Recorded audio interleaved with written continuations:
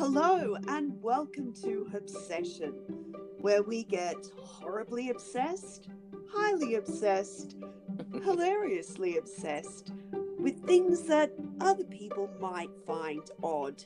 Nothing is too obscure, too creepy, or too weird for us to research obsessively.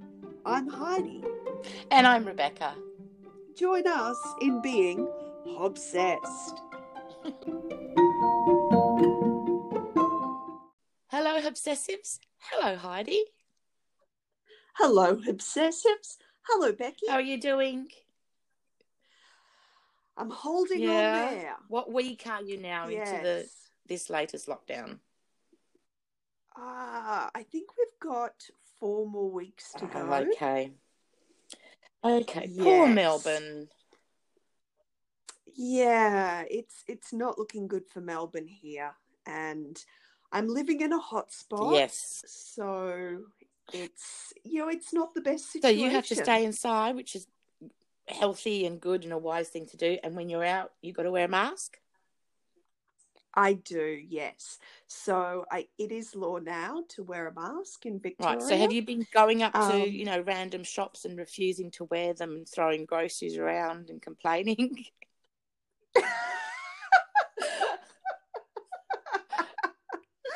Oh my God, that's so sad when people do that. It really is.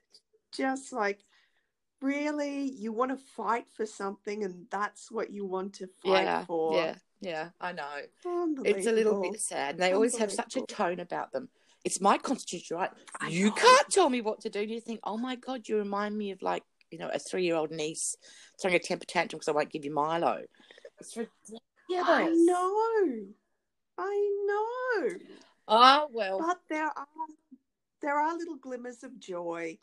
I live near the river, and my ducks from the park relocated to the river, and I like to tell myself that it was to be near me. Of course it was. Ducks know. And there's a pair of black swans that live in the river that are always in the park, and they have cygnets. Oh, little bubby swans. Little bubbies. So, they give me happiness. Okay, so you got something to look forward to every day when you go outside suffering the mask. Look, I've been wearing a mask for the last couple of months. Do you know why? So it's really no because you've got common sense. Yeah, maybe. Common sense is useful. Maybe. Now, in tonight's podcast, there's not a great deal of common sense, I don't think. Oh, yeah. Yeah. And look, while we're at it, I think I should just take the opportunity to say that this particular episode does come with a trigger warning. Yeah, so as you can see from the title, it is about Annalisa Michel, who was a victim of one of the most famous exorcisms in Catholic history. And she was also the inspiration behind the movie The Exorcism of Emily Rose. So if anyone is particularly freaked out by exorcisms or talk about demon possessions, this episode might not be turn around. It might not be for everyone. Leave now. So one thing we also want to make clear is that unlike a lot of other podcasts about Annalisa Michel, we're not presenting this story as an unsolved mystery. So we've both agreed, unbelievably,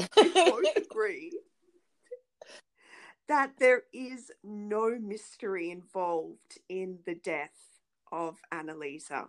And it's a cut and dried case of neglect towards a mentally ill woman and not a case of demonic possession. Absolutely not. And as Becky stated in an earlier episode, she's a Christian and I'm not. I'm actually ex-Catholic. Very ex.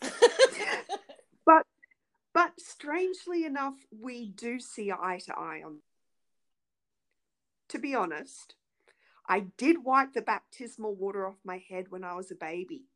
So, that might contribute to the way I am today. I always love that story. Go, baby Heidi. You knew then what you did and didn't believe. You were sure of your, you had conviction. Good on you. Now, another thing that's important for us to get across is that this girl's death has been made into entertainment, which is really not cool. I haven't seen The Exorcism of Emily Rose, and I don't actually plan to. I hate pure horror movies as it is, but also I really hate watching anything that makes entertainment out of what was a nightmare for real living people. And also I've heard it's pretty bad.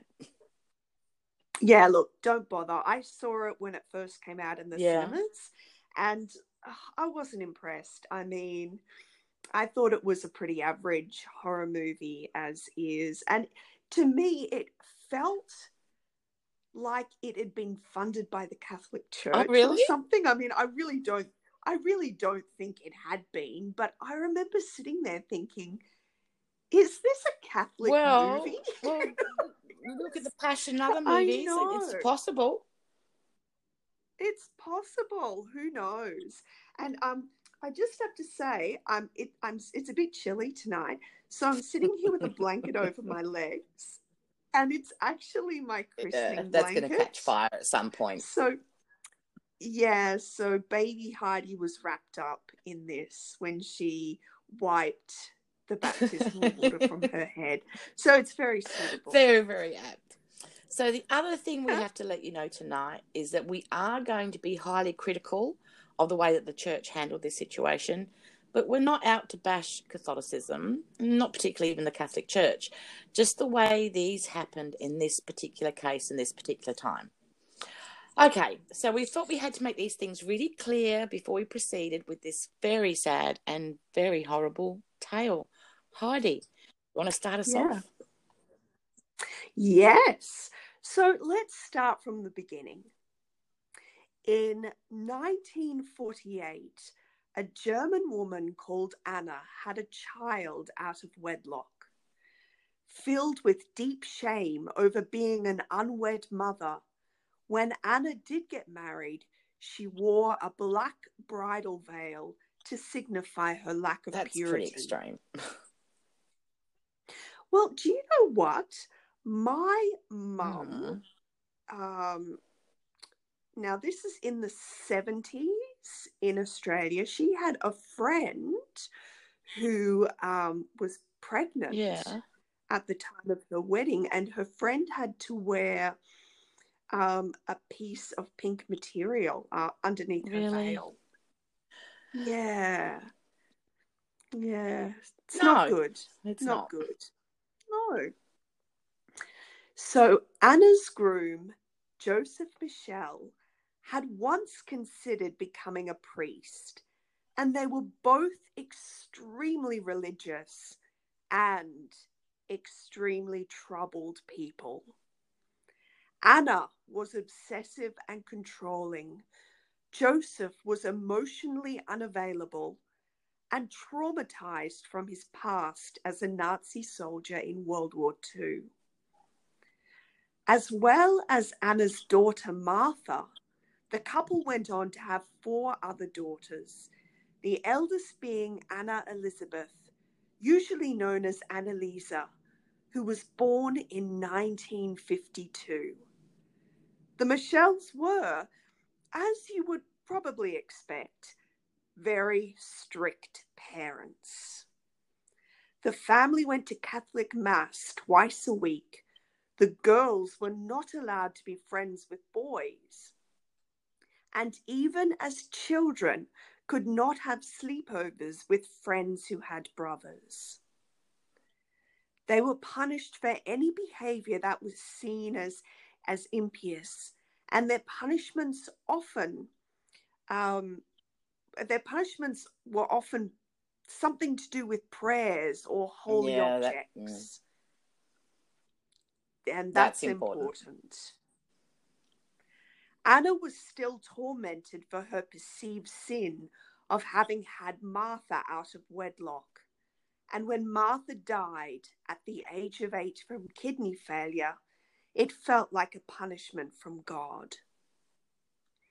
Annalisa, being a highly sensitive and intelligent child, soaked up both the tension and the extreme religiosity of the family.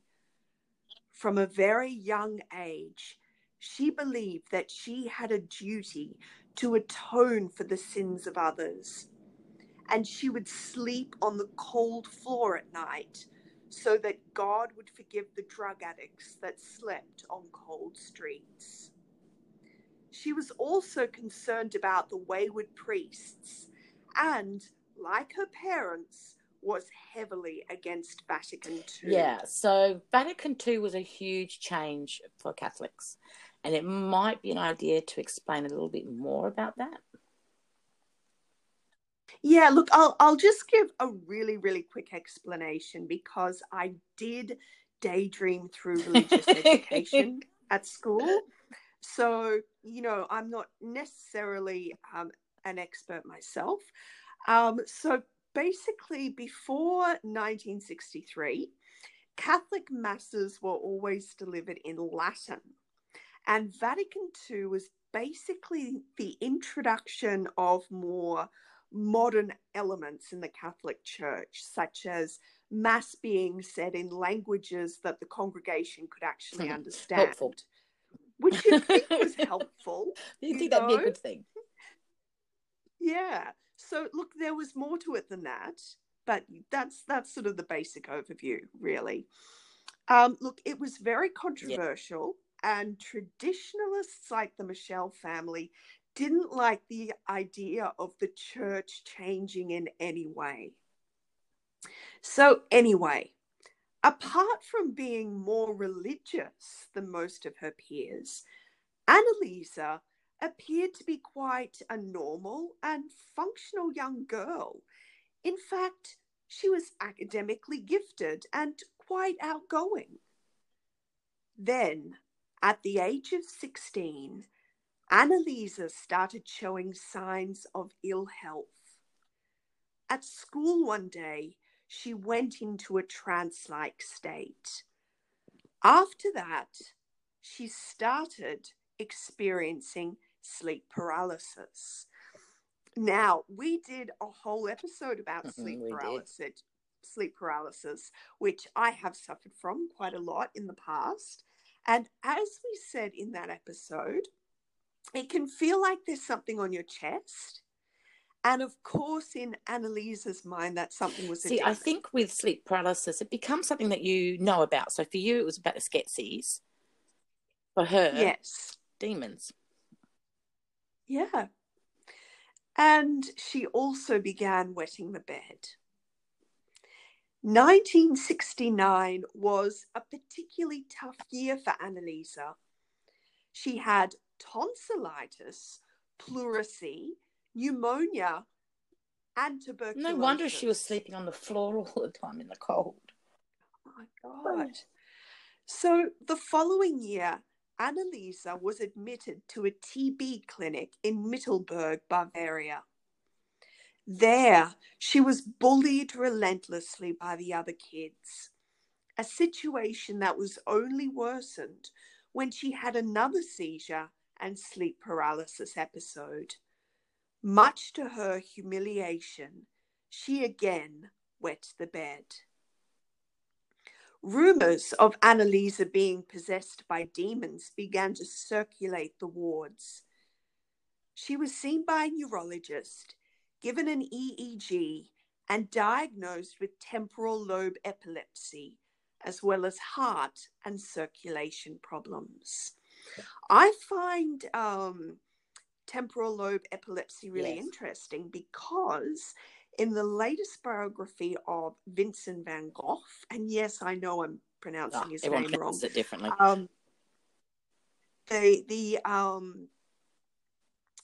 The most recent sort of diagnosis of him is temporal lobe epilepsy. Yeah, so, it kind of makes sense. So Annalisa was now taking medication for the seizures, but new problems had arisen.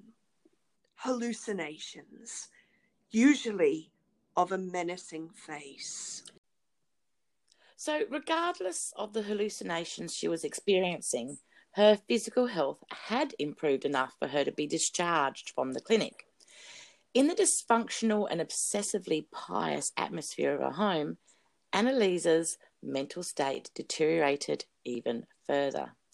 She became severely depressed and antisocial. She stopped taking her medication and, as well as having seizures, also had outbursts of temper and frequent incontinence. Her parents sent her to more doctors, but Annalisa had become cynical about medical science and rejected their advice in favour of going on religious pilgrimages. Now, it was on one of those pilgrimages that the idea of demon possession began to truly take root in the minds of Annalisa and her parents. In 1973, Annalisa and a family friend went to visit a shrine in northern Italy, and Annalisa was tormented by the smell of burning fecal matter. The people around her were apparently claiming that they could smell this on her, which is really strange and makes you wonder if she was experiencing an olfactory hallucination or if there was something else going on. She couldn't go near the shrine because she believed that the ground was burning her feet and there were noticeable changes in her voice.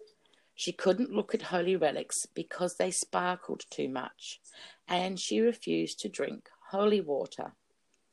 The family friend declared that these were definitely signs of demonic possession.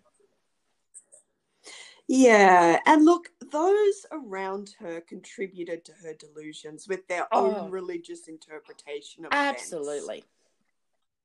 I mean, if you've got a teenager and you tell them something about themselves constantly, they're going to internalize absolutely, that. Absolutely. And for someone who, like Annalisa, was obviously experiencing severe mental health issues, to have no voices of reason or calm or reassurance around her, instead having that monster fed, really is quite alarming. It is. It is. Absolutely. So after returning home, Annalisa decided that she wanted to study to be a teacher. However, her hallucinations were becoming more horrific, and in order to start college with a clean bill of health, Annalisa agreed to see more doctors. She was prescribed a very strong medication for epilepsy called Tegretol, but this did nothing to stop the hallucinations. In fact, the faces that floated around her became even more threatening. She refused to eat, breaking her fast only to eat spiders or coal, had episodes of barking like a dog, and lapped up her urine from the floor with her tongue. So sad. Her mother claimed that her daughter's eyes would turn black as she stared at a statue of the Virgin Mary, and also claimed that Annalisa had acquired superhuman strength and the ability to pick up her sister and throw her around like she weighed no more than a rag doll. Something else happened in 1973. The film The Exorcist was released, bringing knowledge of exorcism rites and the symptoms of supposed demon possession into the mainstream. Her parents decided to call in the priests. At first, the Michel family were denied an exorcism. The priests they consulted were sensible enough to conclude that Annalisa's problems were medical, not spiritual, and that she should continue with her treatment. Annalisa's so-called demonic episodes were periodic, and there were stretches of time in which she was completely fine. She was studying at the University of Würzburg and had even found a boyfriend, Peter. However, the bad periods became even worse, with Annalisa claiming that voices were telling her that she was damned to rot in hell. Almost suicidal, Annalise continued to search for a priest who would see the demons inside of her and agree to an exorcism. By 1975, her behavior had become so extreme that even Peter believed her to be possessed. Annalisa had previously had prayer sessions with a Father Ernest Alt, and she'd liked and trusted him. Alt had asked for permission to perform the exorcism, but his bishop had refused, saying that Annalisa had a medical problem, not a demon problem. After receiving her desperate pleas, Alt petitioned again to the bishop, who weirdly enough gave permission for a small rite to be performed and arranged for a Father Arnold Renz to be in charge of the proceedings. Also, the exorcism had to be kept a total secret. You know, the adamant stupidity of those who kept pushing for exorcism despite more rational thinking advising them otherwise is just horrible. Father Alt was an arrogant man, I think. Do you know what? I get the feeling he was extremely arrogant. When he first saw her, he said, she doesn't look like an epileptic. It's like all those people right now saying there is no pandemic. What the hell do you know? I know. So it's just such a strange thing to say. And something else that he said was, there's no injection against demonic possession. You know, he was one of those. Yeah. I can tell you, if he'd be living now, he probably wouldn't be wearing a mask.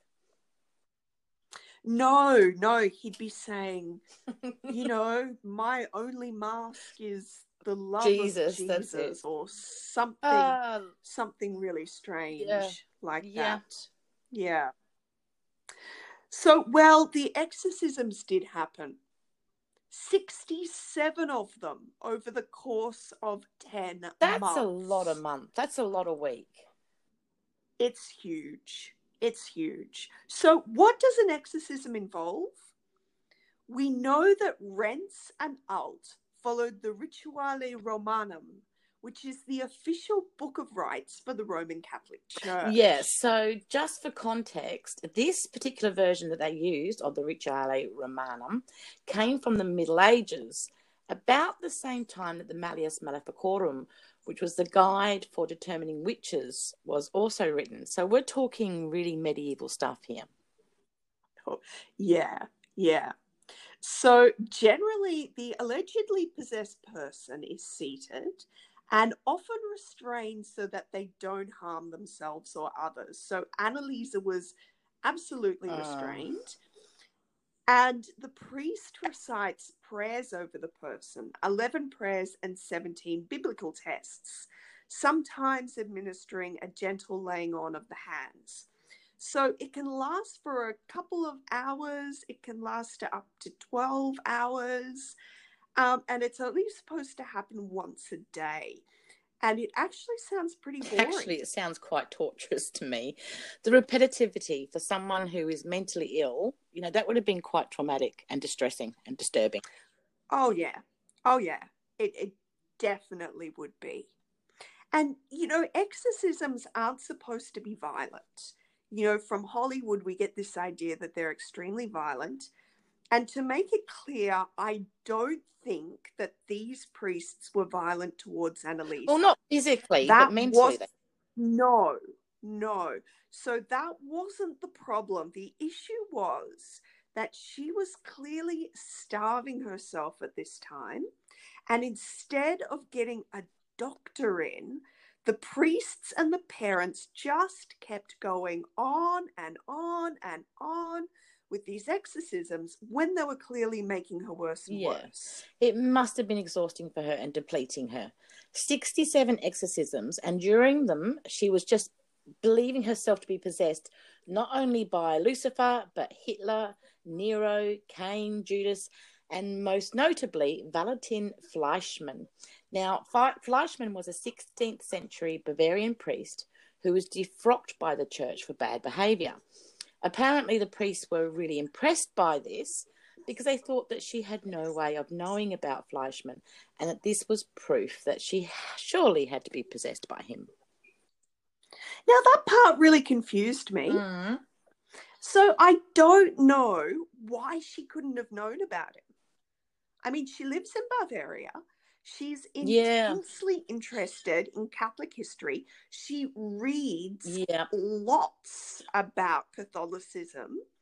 So wouldn't she know something of local religious folklore? I mean, I don't know if there's anyone out there who knows anything about Valentin Fleischmann and why a layperson wouldn't know anything about him and why this is impossible. I know it just doesn't seem impossible. No, I absolutely agree.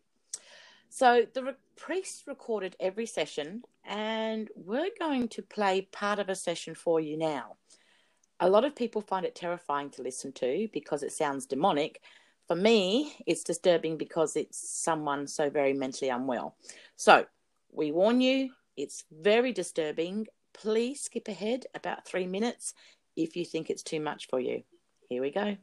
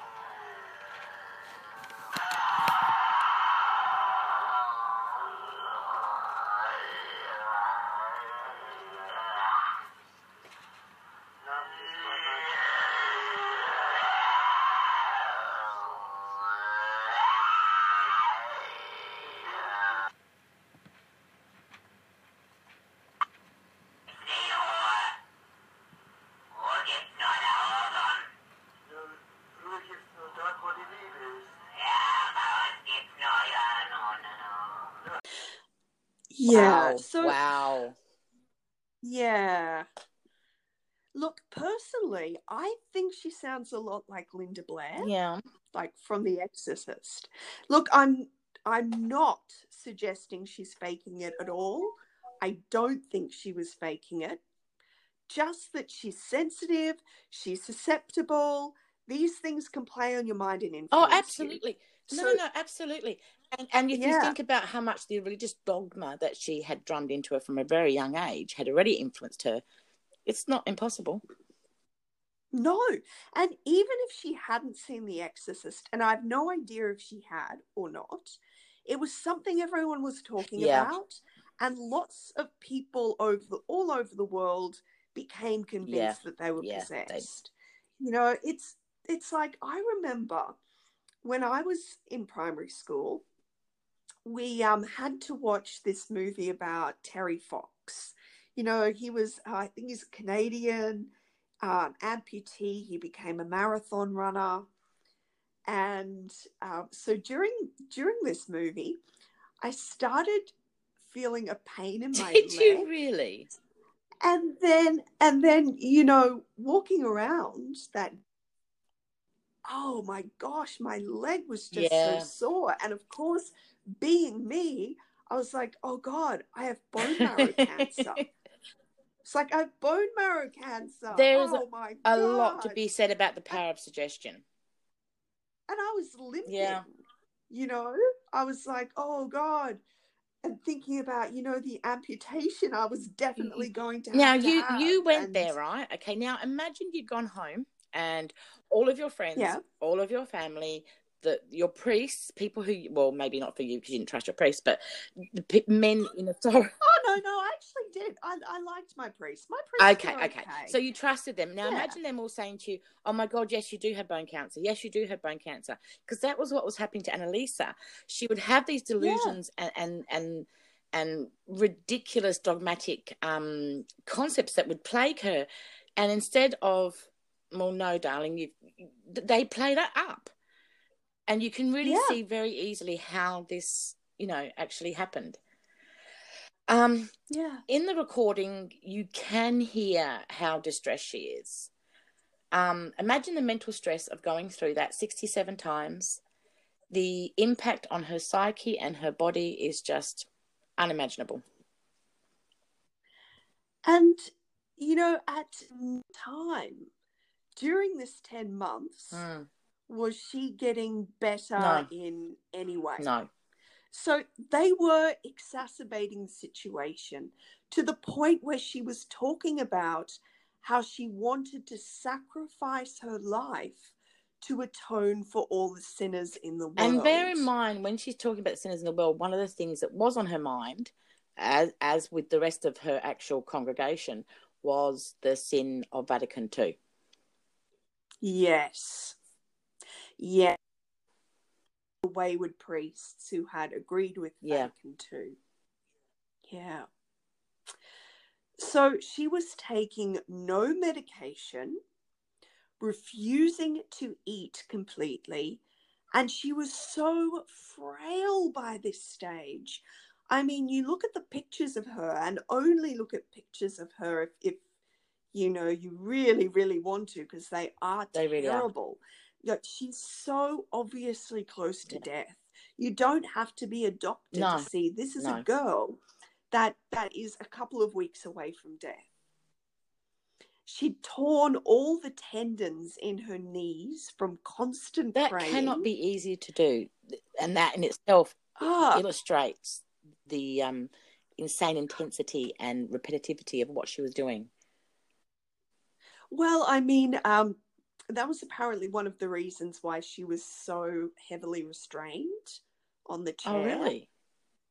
Yeah, so that she wouldn't, you know, jump down and start praying on her knees and ripping her knees up. And she was hurting herself quite a lot. She was throwing herself against the wall. Yeah, but if you listen to the family talk about that she was throwing herself against the wall, they don't say she was throwing herself against the wall. They say the demon was beating her up. Oh, yes. Yeah. Yeah, of course. Of course. Insane. It's, yeah. I mean, look, basically this girl, this beautiful girl, looked like a corpse months before she died. She did. She was basically a living corpse. It's unimaginable. Yeah. Annalisa died on the 1st of July, 1976, at the very young age of 23. Her cause of death was malnutrition and dehydration. We could also say that her cause of death was extremism, parental dysfunction, and the arrogance of two men who were given the responsibility to take care of her. She was failed on every level by every person she trusted.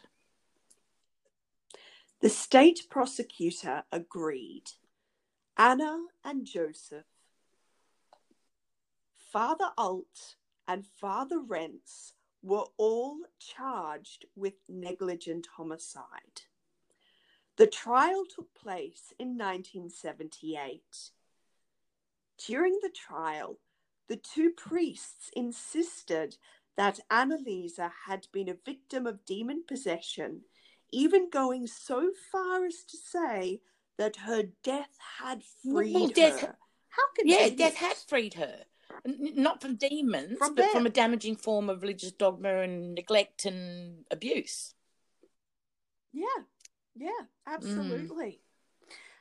And court reporter Michael Gettler wrote in the Washington Post, Renz, a specialist in exorcism, presents a commanding figure in his priest robes, his long grey hair swept back and no emotion apparent in his face.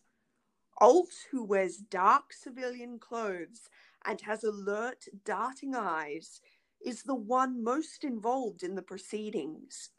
He seems to let no points go by that conceivably could be challenged. So obnoxious. I get a real vision of him, you know. Yeah, and I think just those few lines everything tell us so much about those they men. Tell us everything. And Gettler also writes a few really good lines about the parents as well. And he wrote, throughout the trial, Annalisa's father 60-year-old Joseph Michel has sat impassively, his stocky frame tilted close to a special amplifier to help him hear. His wife, Anna, 57, takes notes steadily, pausing only to moan, "Oh dear God," when some doctor alleges that her daughter was possessed of a mental disorder rather than the devil.